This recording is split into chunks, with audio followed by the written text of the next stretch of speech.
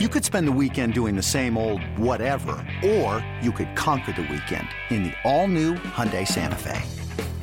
Visit HyundaiUSA.com for more details. Hyundai, there's joy in every journey. This episode is brought to you by Progressive Insurance. Whether you love true crime or comedy, celebrity interviews or news, you call the shots on what's in your podcast queue. And guess what? Now you can call them on your auto insurance too with the Name Your Price tool from Progressive. It works just the way it sounds. You tell Progressive how much you want to pay for car insurance, and they'll show you coverage options that fit your budget.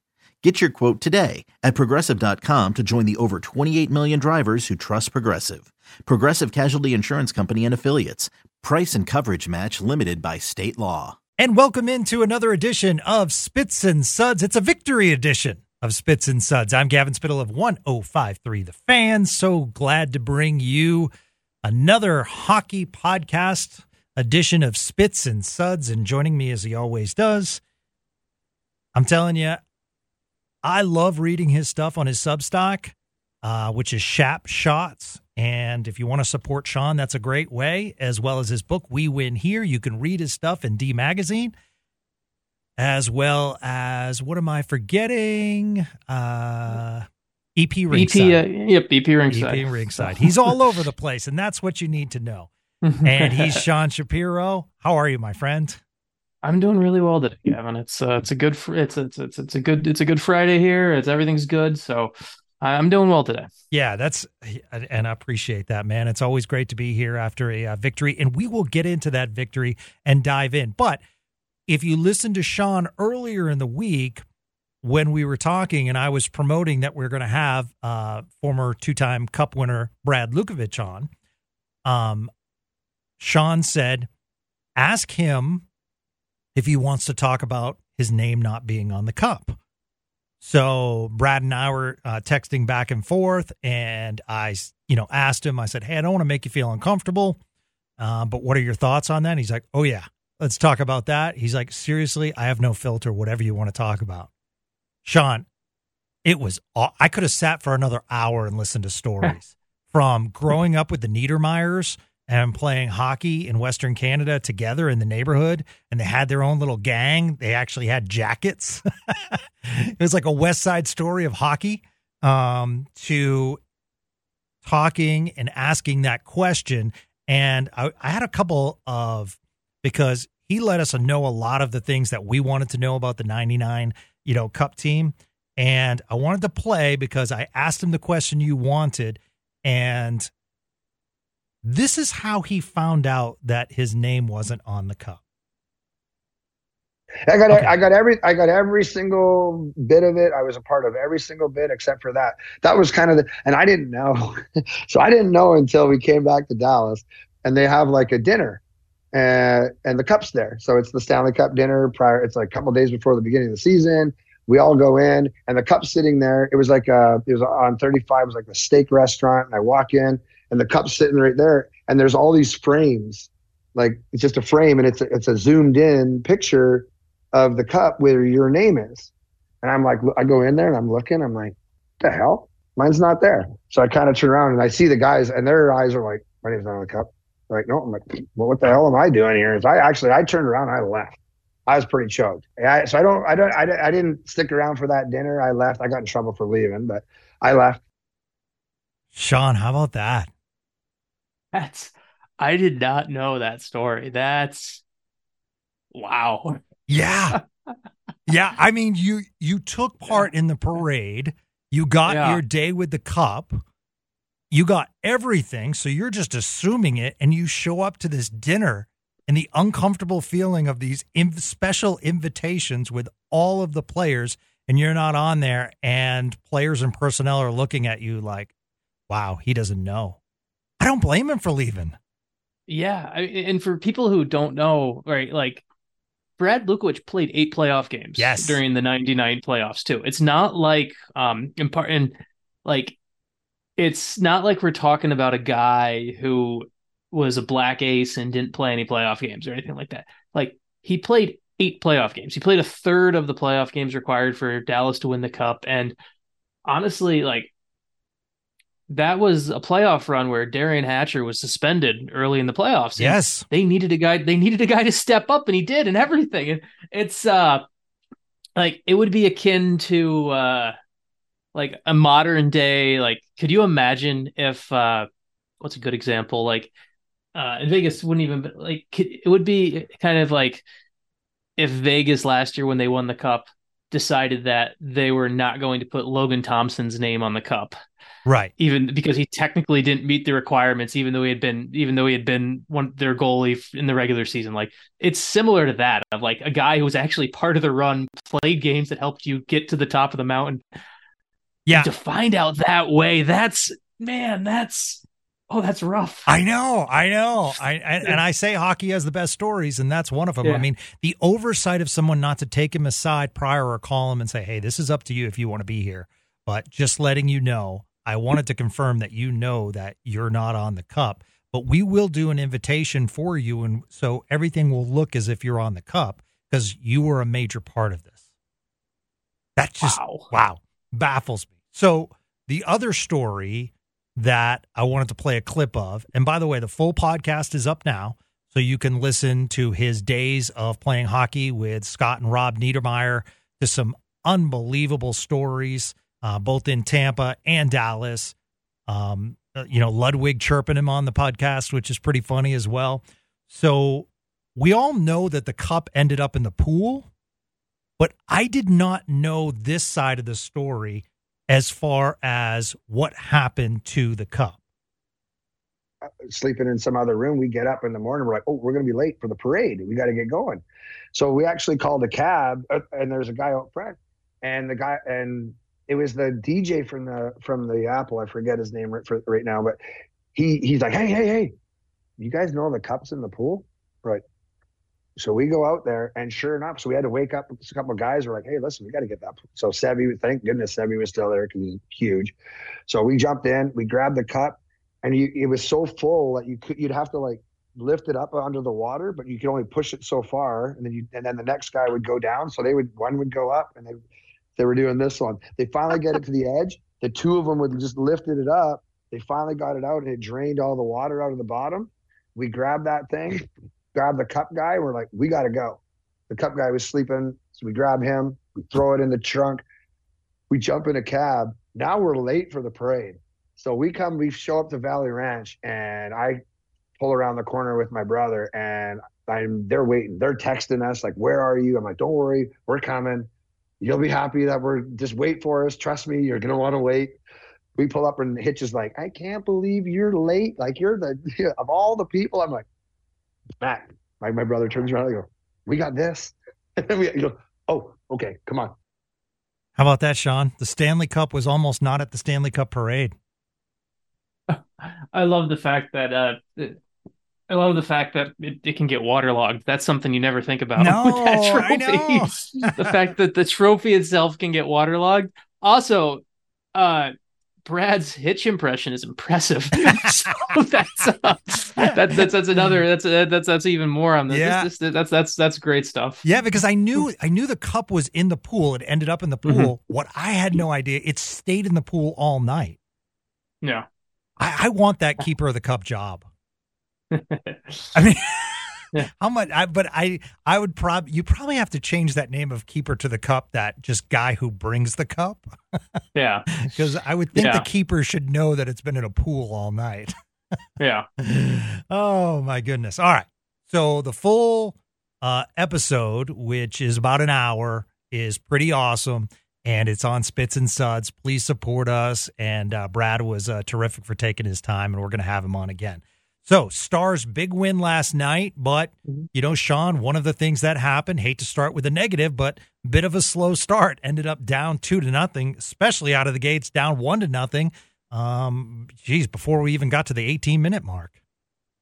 Yeah, I mean, it's one of those things where I laughed. It was a fun show that we did on Monday after the Boston game, right? Yeah.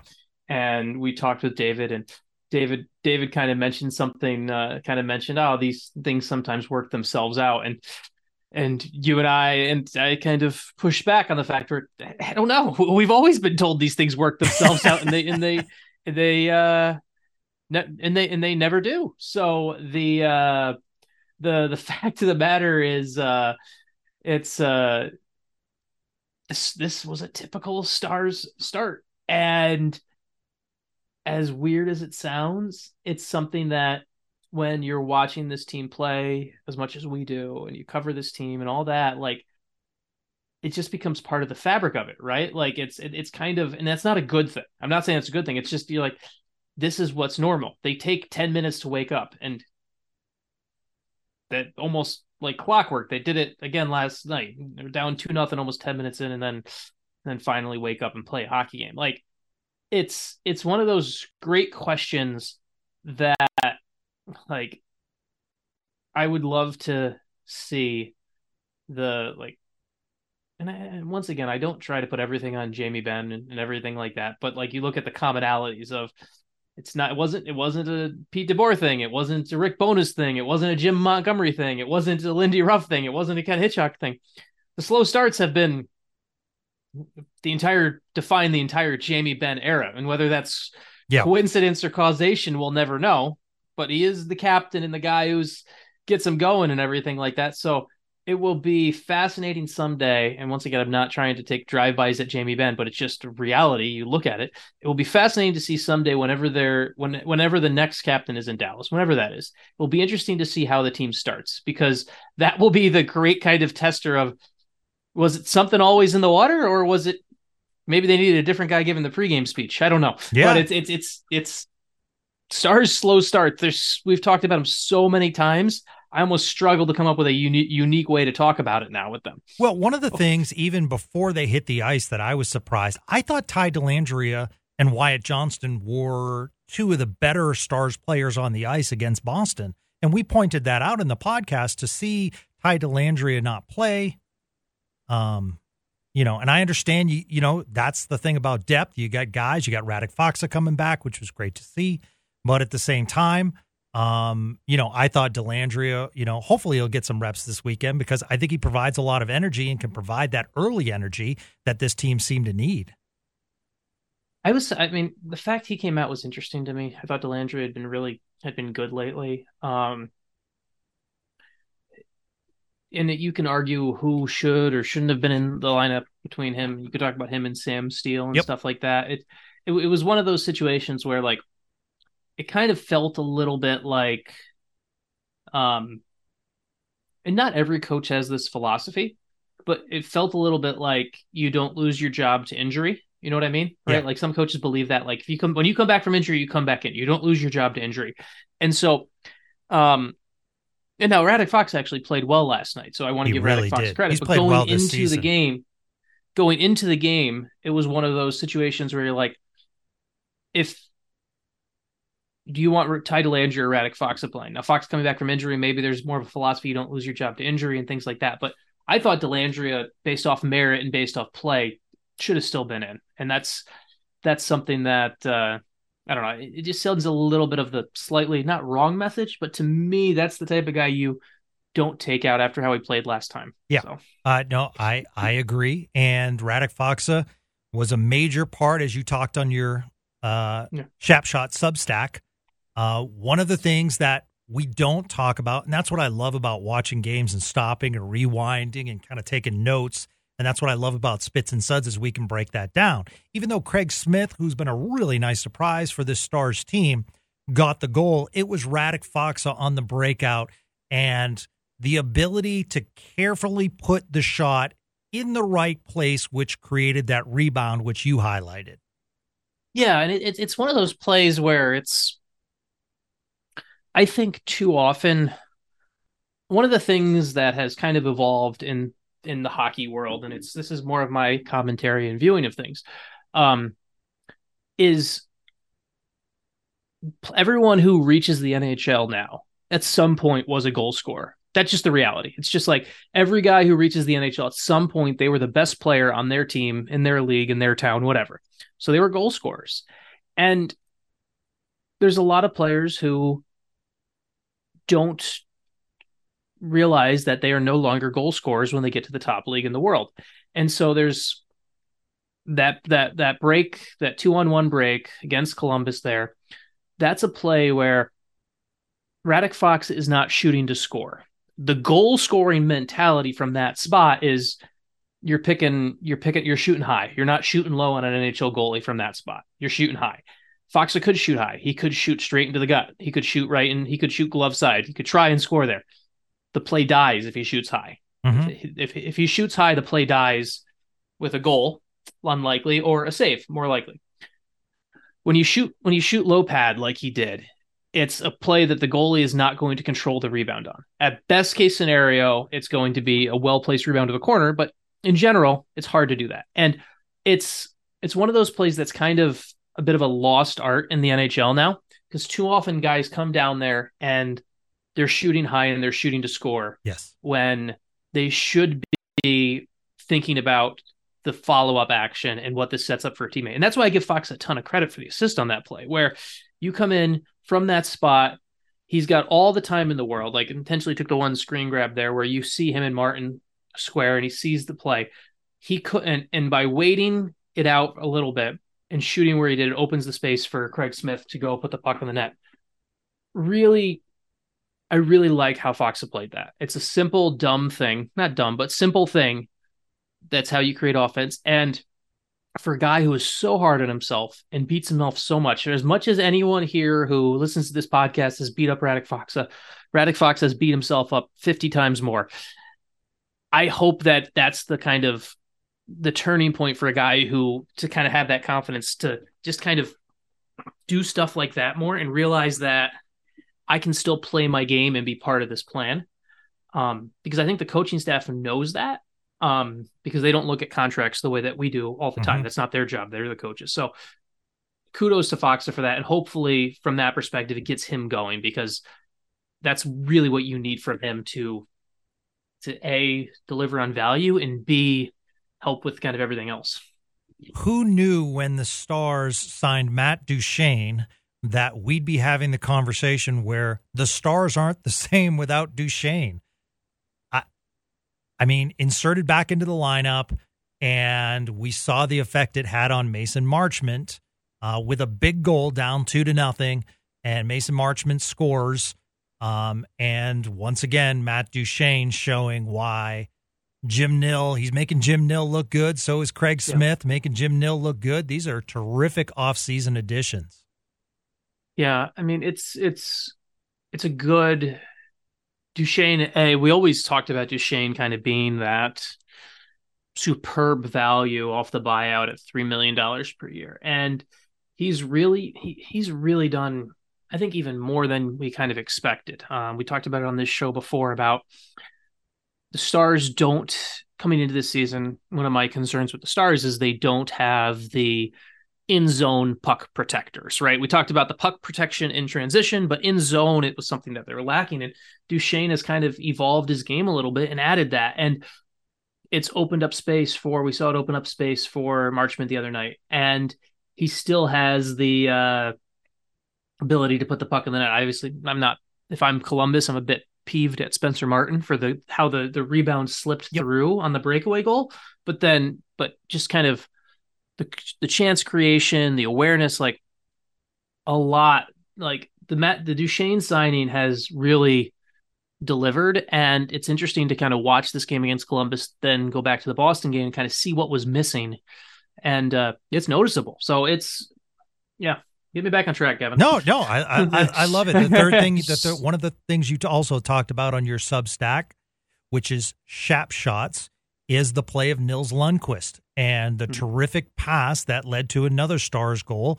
And Lundqvist finished with 2 assists and continues his solid play. Another day is here, and you're ready for it. What to wear? Check. Breakfast, lunch, and dinner? Check. Planning for what's next and how to save for it? That's where Bank of America can help.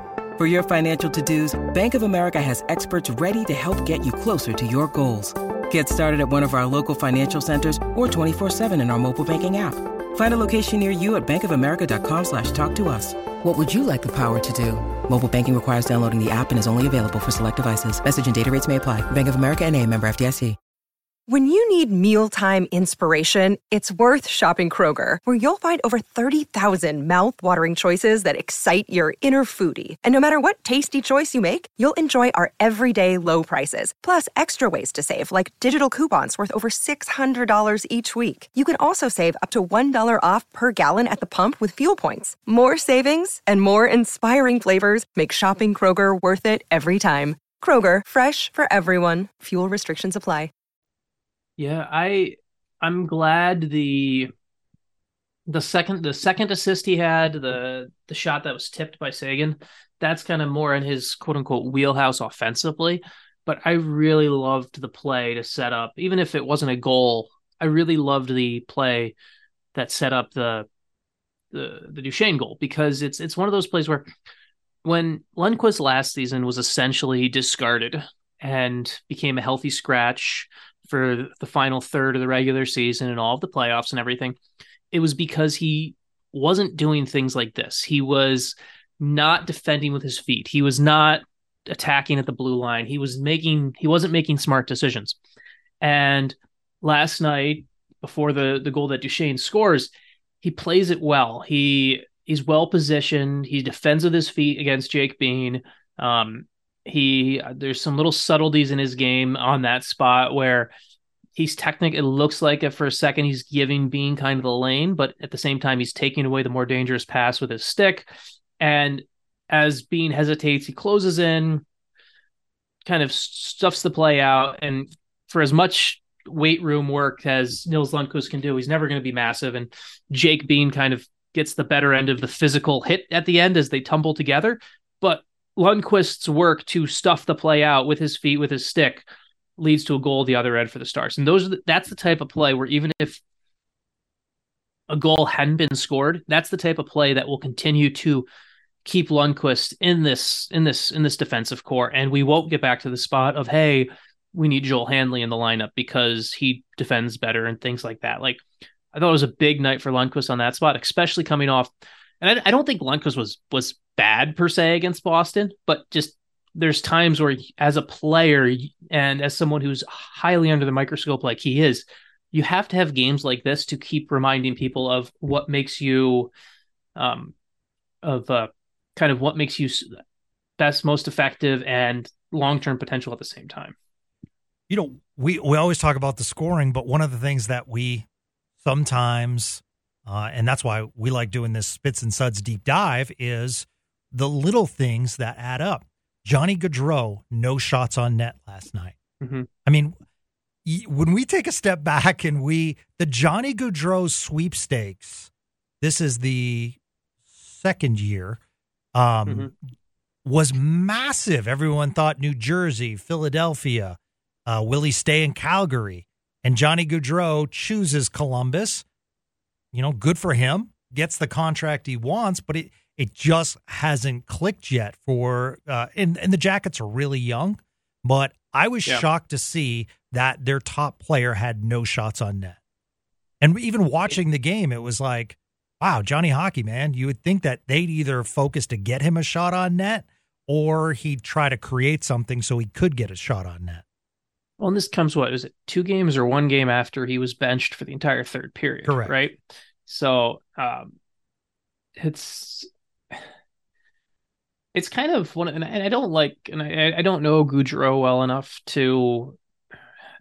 I haven't covered the Blue Jackets or the Flames on a daily basis, so I don't know Gaudreau well enough to know what makes them tick, for lack of a better word. But based off my viewing, he's not the guy who takes a benching that it's not the benching that ticks him off and moves him on and gets him fired up for the next time or whatever. I don't know. I'm just looking at what I can view as an outside observer.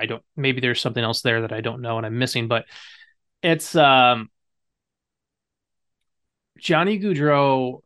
It kind of reminds me, Johnny Gaudreau and Columbus, and they're a young team, and I think there's some potential, especially I think Fantilli's good. Fantilli's going to be really good. I've always been a Jenner fan. Yeah, but Gaudreau is like, he's got incredible job security and comfort, and playing in a market now where there's really just him just choosing Columbus was a big enough win already. Like, you can play off that for a long, long time. Like, he seems like a player who could easily fall into complacency. And that's just, I'm not trying to be an old school, like, oh, he did this or that or whatever. Just like, he's going to make what, 9.75 million per year or something like that for each of the next 7 years. And that's not going anywhere. And it just feels like a potential setup for complacency to just kind of play out the stretch. I hope I'm wrong, because he's a really fun player when he plays well. But I mean, this season combined with last night, like it's amazing, Gavin. I know plus minus isn't the greatest stat, but like it's amazing. So 21-22 season, right? Gaudreau leads the league in plus minus with Calgary, plus 64 plus 64. That's crazy, right? Wow, it is crazy. Then the next year in his first year in Columbus, minus 33. That's a drop in plus minus of 97. like that's, and if you include the minus threes at this year, he's at minus 100 over the last 2 years since he left Calgary. Like, it is a remarkable turn of events for a player who left Calgary and did all this. Like, it's I know this is a Dallas Stars podcast, but it's amazing to think about just from a further larger hockey perspective as someone who watches this game all the time. Yeah, I think they're one of two teams that haven't made it to a conference final. I'm trying to think of the other. That sounds right. Yeah. And by the way, I mean, obviously, are we counting Seattle in there? Like, I think there's Seattle and obviously Columbus. Seattle's Thank not, you. But Seattle and Columbus are the two.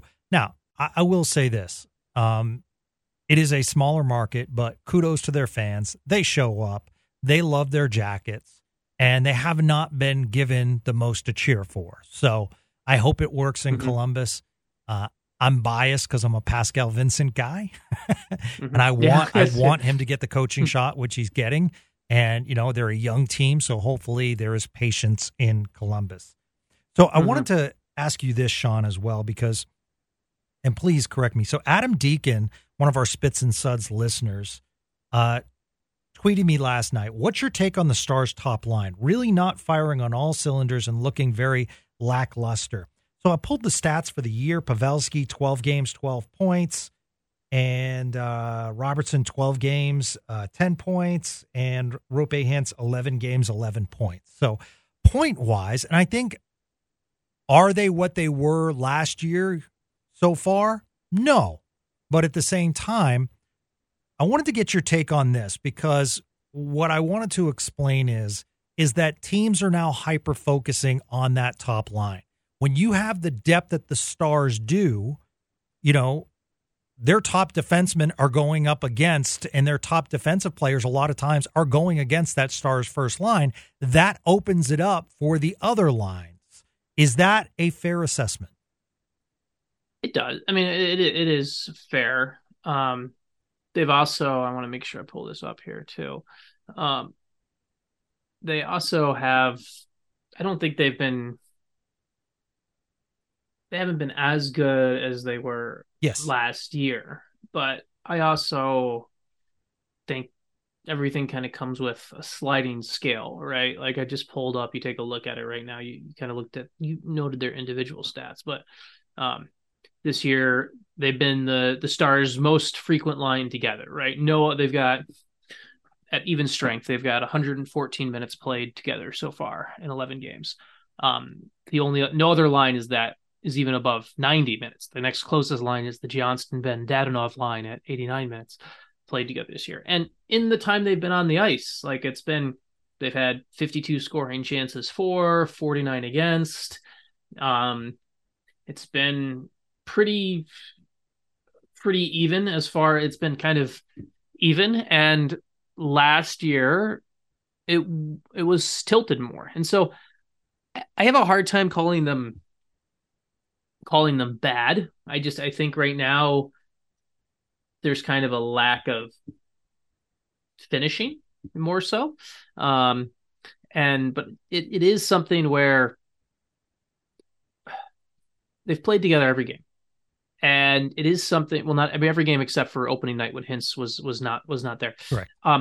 It is something where you just kind of go down the path and you wonder, not long term to break it up, because I'm not a fan of that, but I do wonder, as you kind of go down things like long term, is there the occasional split up in a game that works to just kind of hit the reset button? Like, yeah. I wonder if that kind of would be, I wouldn't do it for a full game. I wouldn't even do it for a full period. I wonder if there's the occasional time, offensive zone draw, defensive zone draw, whatever scenario you play, where you just break some things up just to kind of hit that force reset button. Because I think that can do wonders sometimes. Yep. People don't realize it. I think that's just one of those things where one defensive zone draw where all of a sudden, defensive zone draw, hypothetically, you throw out Radek Fox out there with Robertson and Hintz instead of Pavelski. That's obviously not going to be a line you go with long term, but all of a sudden Robertson and Hintz play with Foxa for a shift, changes things up. Like, it can be that force reset that I think maybe could be used and probably should be in the coach's bag at some point here. So yeah, interesting. Duchesne probably wouldn't be that much of a curveball because no, and I don't. Yeah, and same thing with like Sagan, who was kind of the same style. Yeah. I understand what you're saying, and that would be an interesting coaching adjustment to see. All right, so moving ahead, day off today, couple of afternoon tilts as we have a couple of Central Division games tomorrow in Winnipeg. That is a 2 p.m. local start, and then they fly to Minnesota and finish up against the Wild. Sean, you were correct as far as the Jake Ottinger getting the game in Columbus. And do you see Wedgwood going Saturday? What's your look? And by the way, I do want to say also real quick, because I forgot to put this, when you have Jake Ottinger, I understand 2 early goals and everything like that, but then, you have to look at the whole game. And those 2 goals, the first one was a little bit of a deflection, kind of a quirky goal. The second one was an odd man breakout, but he made some key saves in this. When you finish the game and you've only allowed 2 goals, you give your team a hell of a chance to win. Yeah, it's there's something about it. It's present. I'm trying to remember the game, and I'm trying to remember the exact story, and I can't remember. But there's a famous story about Patrick Waugh, right, where it's either the 86 or 93. This will be a good Luds question. I keep giving you homework here. It's either 86 or 93 when they won the cup. And there's a story about Patrick Waugh that I've heard told by people before about how there would be times where they'd be losing or whatever, they'd be in the locker room or whatever, and he would just tell the team, another one's not getting in. Give me 2, you're not gonna have to do any more. Like we could be down 2-1 right now, but another one's not getting in. And that is a elite best goalie in the world type mentality that some thrive on and some get shaken on. Jack Campbell, who I really hope for Jack Campbell, the person, because he's a really great person. And I know he's struggling he's been struggling with the Oilers and has had some personal life struggles that he's been open up a little bit more about when he was in Toronto and everything. But Jack Campbell is a goalie who mentally has always struggled with, you let up 2 goals and it turns into 4. Jake Ottinger lets up 2 and he has that natural everything. For Jake, everything resets every whistle for Jake Ottinger. Like if you ever want to kind of watch Jake Ottinger, it's kind of a cool experiment. If you watch goalies, and it's impossible to see the complete, but it's possible to completely see the internal of a person, but the external. Goalies often live, and it's very cliche to say this, but goalies often can live whistle to whistle, where it goes, you're locked in, you're hyper-focused, whistle goes, and that's when you take a twirl to the corner, you take a drink of water, and everything is at moment zero at that point, and it just resets. I don't know any baseball pitchers super well, so I would imagine maybe there's something similar for baseball pitchers. That's just me speaking out of my ass. But Ottinger has that. He lets up a goal. The Stars score at the other end. The puck goes out of play. He makes a great glove save. Jake Ottinger does the exact same thing every whistle. And that natural reset to me is just kind of an embodiment of how well he doesn't let what happened before impact him either positively or negatively. He's always on that line of, I'm going to stop the next shot. And that is why the Stars have been able to continue to get away with slow starts in this Jamie Benn era. That's why because of Ottinger, because of what Ben Bishop did. During some of the lean years, we saw how much it could break Kari Lehtinen, how much it broke some of Kari Lehtinen's backups. Like, it is a incredible asset the Stars have in Ottinger that it's terribly cliche to say, but it's just true. Like, he doesn't let your problems snowball.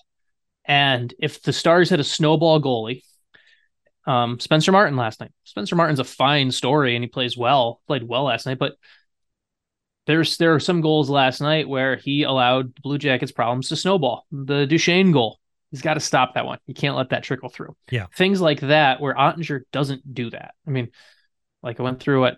I still have a hard time finding more than one bad goal that Ottinger let up this year. The 4-on-4 goal in the first game against Columbus, the one that kind of trickled through him.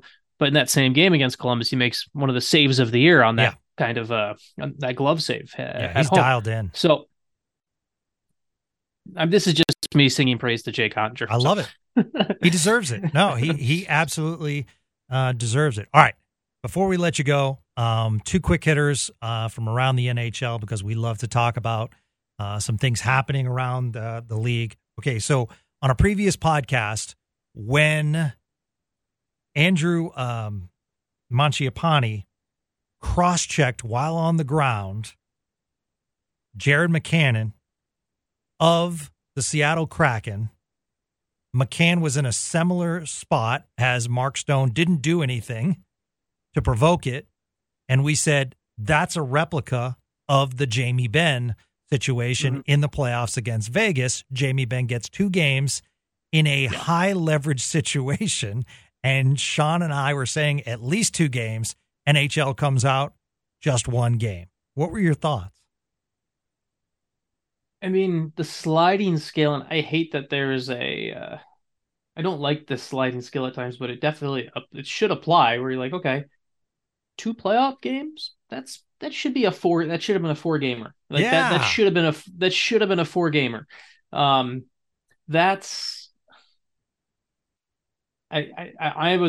was amazed that it was only 1 game. I thought at minimum you had the easy comp of, well, you could look what happened with Ben and Stone and just go 2, even though it would have been wrong. Still shouldn't need to be more, but I don't get how that's only 1 game. And then how at the same time, and now Charlie McAvoy should have been suspended, right? Like, I'm not disagreeing with Charlie McAvoy being suspended for 4 games. Yeah. He got 4, but at the same time, you're like, okay, when Charlie McAvoy is appealing his suspension to try to get it down to 3 games, and I can see why Charlie McAvoy would want to appeal when other things like this are only getting 1 game. Like, the scales of justice are very wonky here. Yeah. So. Yeah, absolutely. It was almost an exact replica.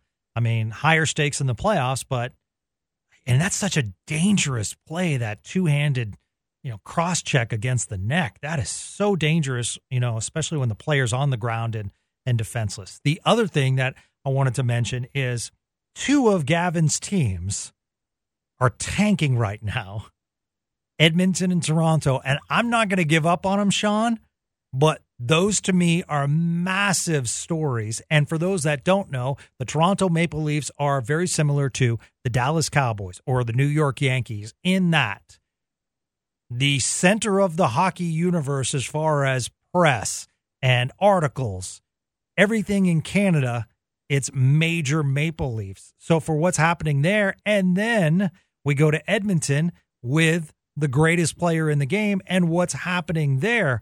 I mean, just massive stories, Sean, as far as these teams not being able to get going. I thought the Leafs looked amazing early in the season, but these teams are on just major losing streaks. It was the Super Bowl last night. It was 32nd versus 31st between San Jose and Edmonton. Yeah. The Oilers lost to the Sharks. That is just amazing.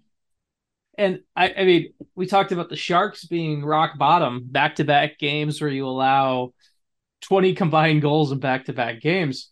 If that's rock bottom, what are you if you're the team that loses to that team and you have the best player in the world? That's the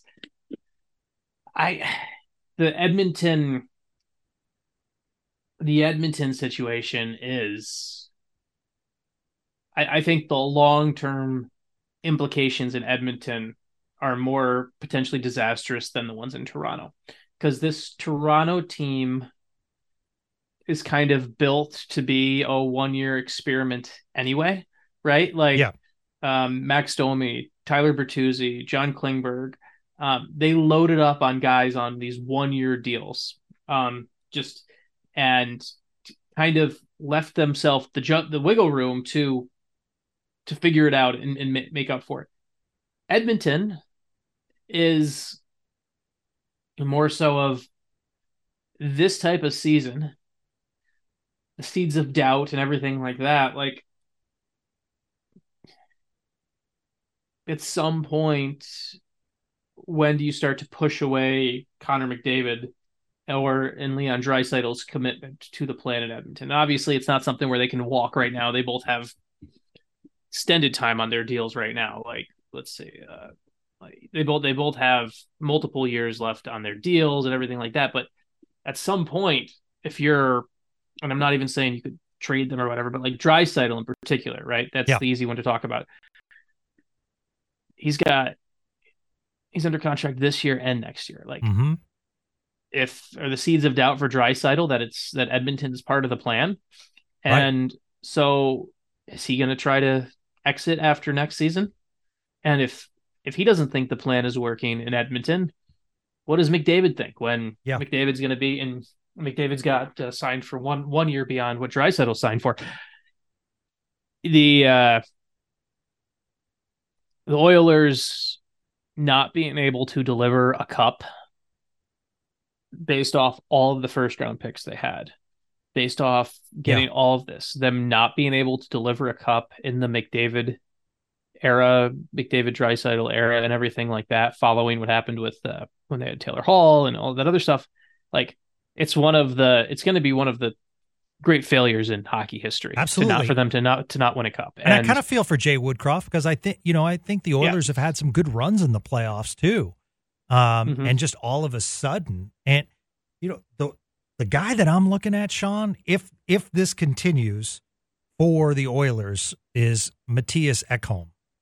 And the reason I say that is, big trade last year, acquire him. He's got, after this season, 2 more years left, and this would take some finagling as far as, did I say that right? Finagling? But finagling. There you go. Close enough. Finagling as far as his contract, but 2 years after this, at 6.25, that's a pretty good defenseman that you could put around the trade deadline and get some. I think you could get some assets back. Yeah, and he's got the really weird. He's got partial retained salary too. Like, it's something along the lines of like some silly number with the retained salary that Nashville kept. Not a lot, just a little bit. So, but I could definitely see him in play. It's also going to be, this is the other question on all of this is, if you're the Oilers, is it time to give up on Ken Holland? Because Ken Holland has shown, Ken Holland was part of he's actually in the Hockey Hall of Fame already. Yeah. And he's the one that built Detroit. Yeah. Him and others. But Ken Holland has never had success in the salary cap era. Right. Ever. Interesting. Yeah, that's a great point.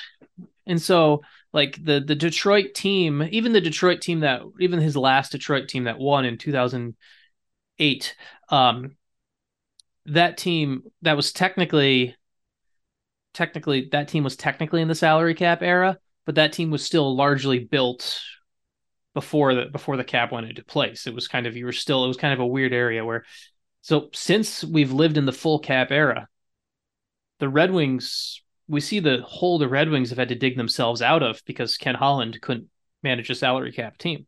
We've seen the Oilers in his 4+ years there been unable to take advantage of having the best player in the world in the salary cap era. And it's something that I think Stars fans should probably just think about. And I'm not just like, and this is not to just like completely kiss ass on Jim Nill, but just Jim Nill is a GM who has figured out the cap era. He thinks about the cap. He manages it properly. He does a lot of things right in that way. Ken Holland is someone who's came in at the right time in Detroit, was able to flex some money that the Red Wings allowed, but there was no system that kept everyone on the even playing field. And when that happens, it exposes flaws. Yeah. Yeah, absolutely. Sean, your insights are amazing. Shap Shots, you can sign up and get Sean's thoughts on the Stars. EP Ringside, D Magazine, great book for the holiday season called We Win Here, a real cool look at some Texas Stars stories as well as some Dallas Stars stories. So a good shopping for the Stars fan in your life to pick up Sean's book.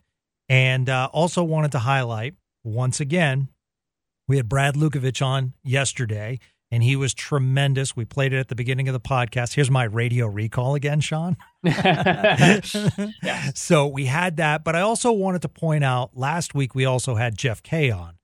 And Jeff's a good dude, does a great job, Sean, with the PA, and he's also the voice at AT&T Stadium now for the Cowboys. But it's so funny when you get feedback from different interviews, and the Jeff Kay interview got a ton of feedback as far as inside what he has to go through as far as game notes, pronunciations. By the way, Sean, he was told it's Dadonov and Hermiro, and I think this is American, it's Heiskanen. However, I will give the caveat to Spits and Suds listeners that one Sean Shapiro flew over to Finland and got the correct pronunciation of, or the Finnish pronunciation of Heiskanen. Is that correct, sir? That is how it has been pronounced when in Finland. Yes. I mean, one of my favorite Finland stories is the time of, so it's, Gavin, how do you pronounce number 26, who's hanging in the rafters? Lettinen. It's close. I was at the Hockey Finland offices in Finland, and I'm talking to the front receptionist, and I asked to see Jiri, and they're like, and I pronounced it so bad they had no idea who I was talking about. It's Jiri Lehtinen is what it is how it's pronounced. Jiri Lehtinen. And that's me attempting to do it properly in Finnish, and I can't. But that's as close as I can get. And it is amazing how some of these names come over, and we try to pronounce them, and just like we don't know how to read them in American sometimes. Like, for example, I do my best whenever I write about Jani Hakanpää. I try to make sure I get the umlauts over the A's. Right? Yeah, impressive. I didn't grow up seeing that and seeing, oh, I have to pronounce that A differently because of the umlaut. Like it's one of those things where with the names, guys coming over and into a country and everything like that, that is, so Jeff's moral of the story is Jeff's job isn't easy to get it right in front of 18,000 people each night. So, and he does a good job. So, but you realize, Sean, that everyone listening, including this guy, now realizes that they're called umlauts. I mean, I want to act smart, but I'm like, ooh, they're called umlauts. See, this is the kind of stuff you learn on Spits and Suds, even the host. All right, you're a beast. This has been the grammar hour. Absolutely. Talking some hockey, sharing some laughs. Stars win. Big weekend ahead. My friend, we will talk to you soon. And for Spits and Suds listeners, please subscribe. So that way it comes right to your phone, because we're producing all these episodes. And so that way you don't have to chase and say, oh my God, or miss an episode, because we got some great interviews upcoming too. I'm really excited about the upcoming weeks. Hannah Bilka, who's playing in the USA versus Canada kind of tourney scrimmages, and they're on the West Coast, and she's going to join us in a couple of weeks, hopefully. She's now playing for Ohio State, leading scorer, and she'll be playing professional hockey next year. So we're really excited to talk to the Capel native and some more great guests upcoming right here on Spits and Suds. Have a great day, everyone, and we will talk to you this weekend.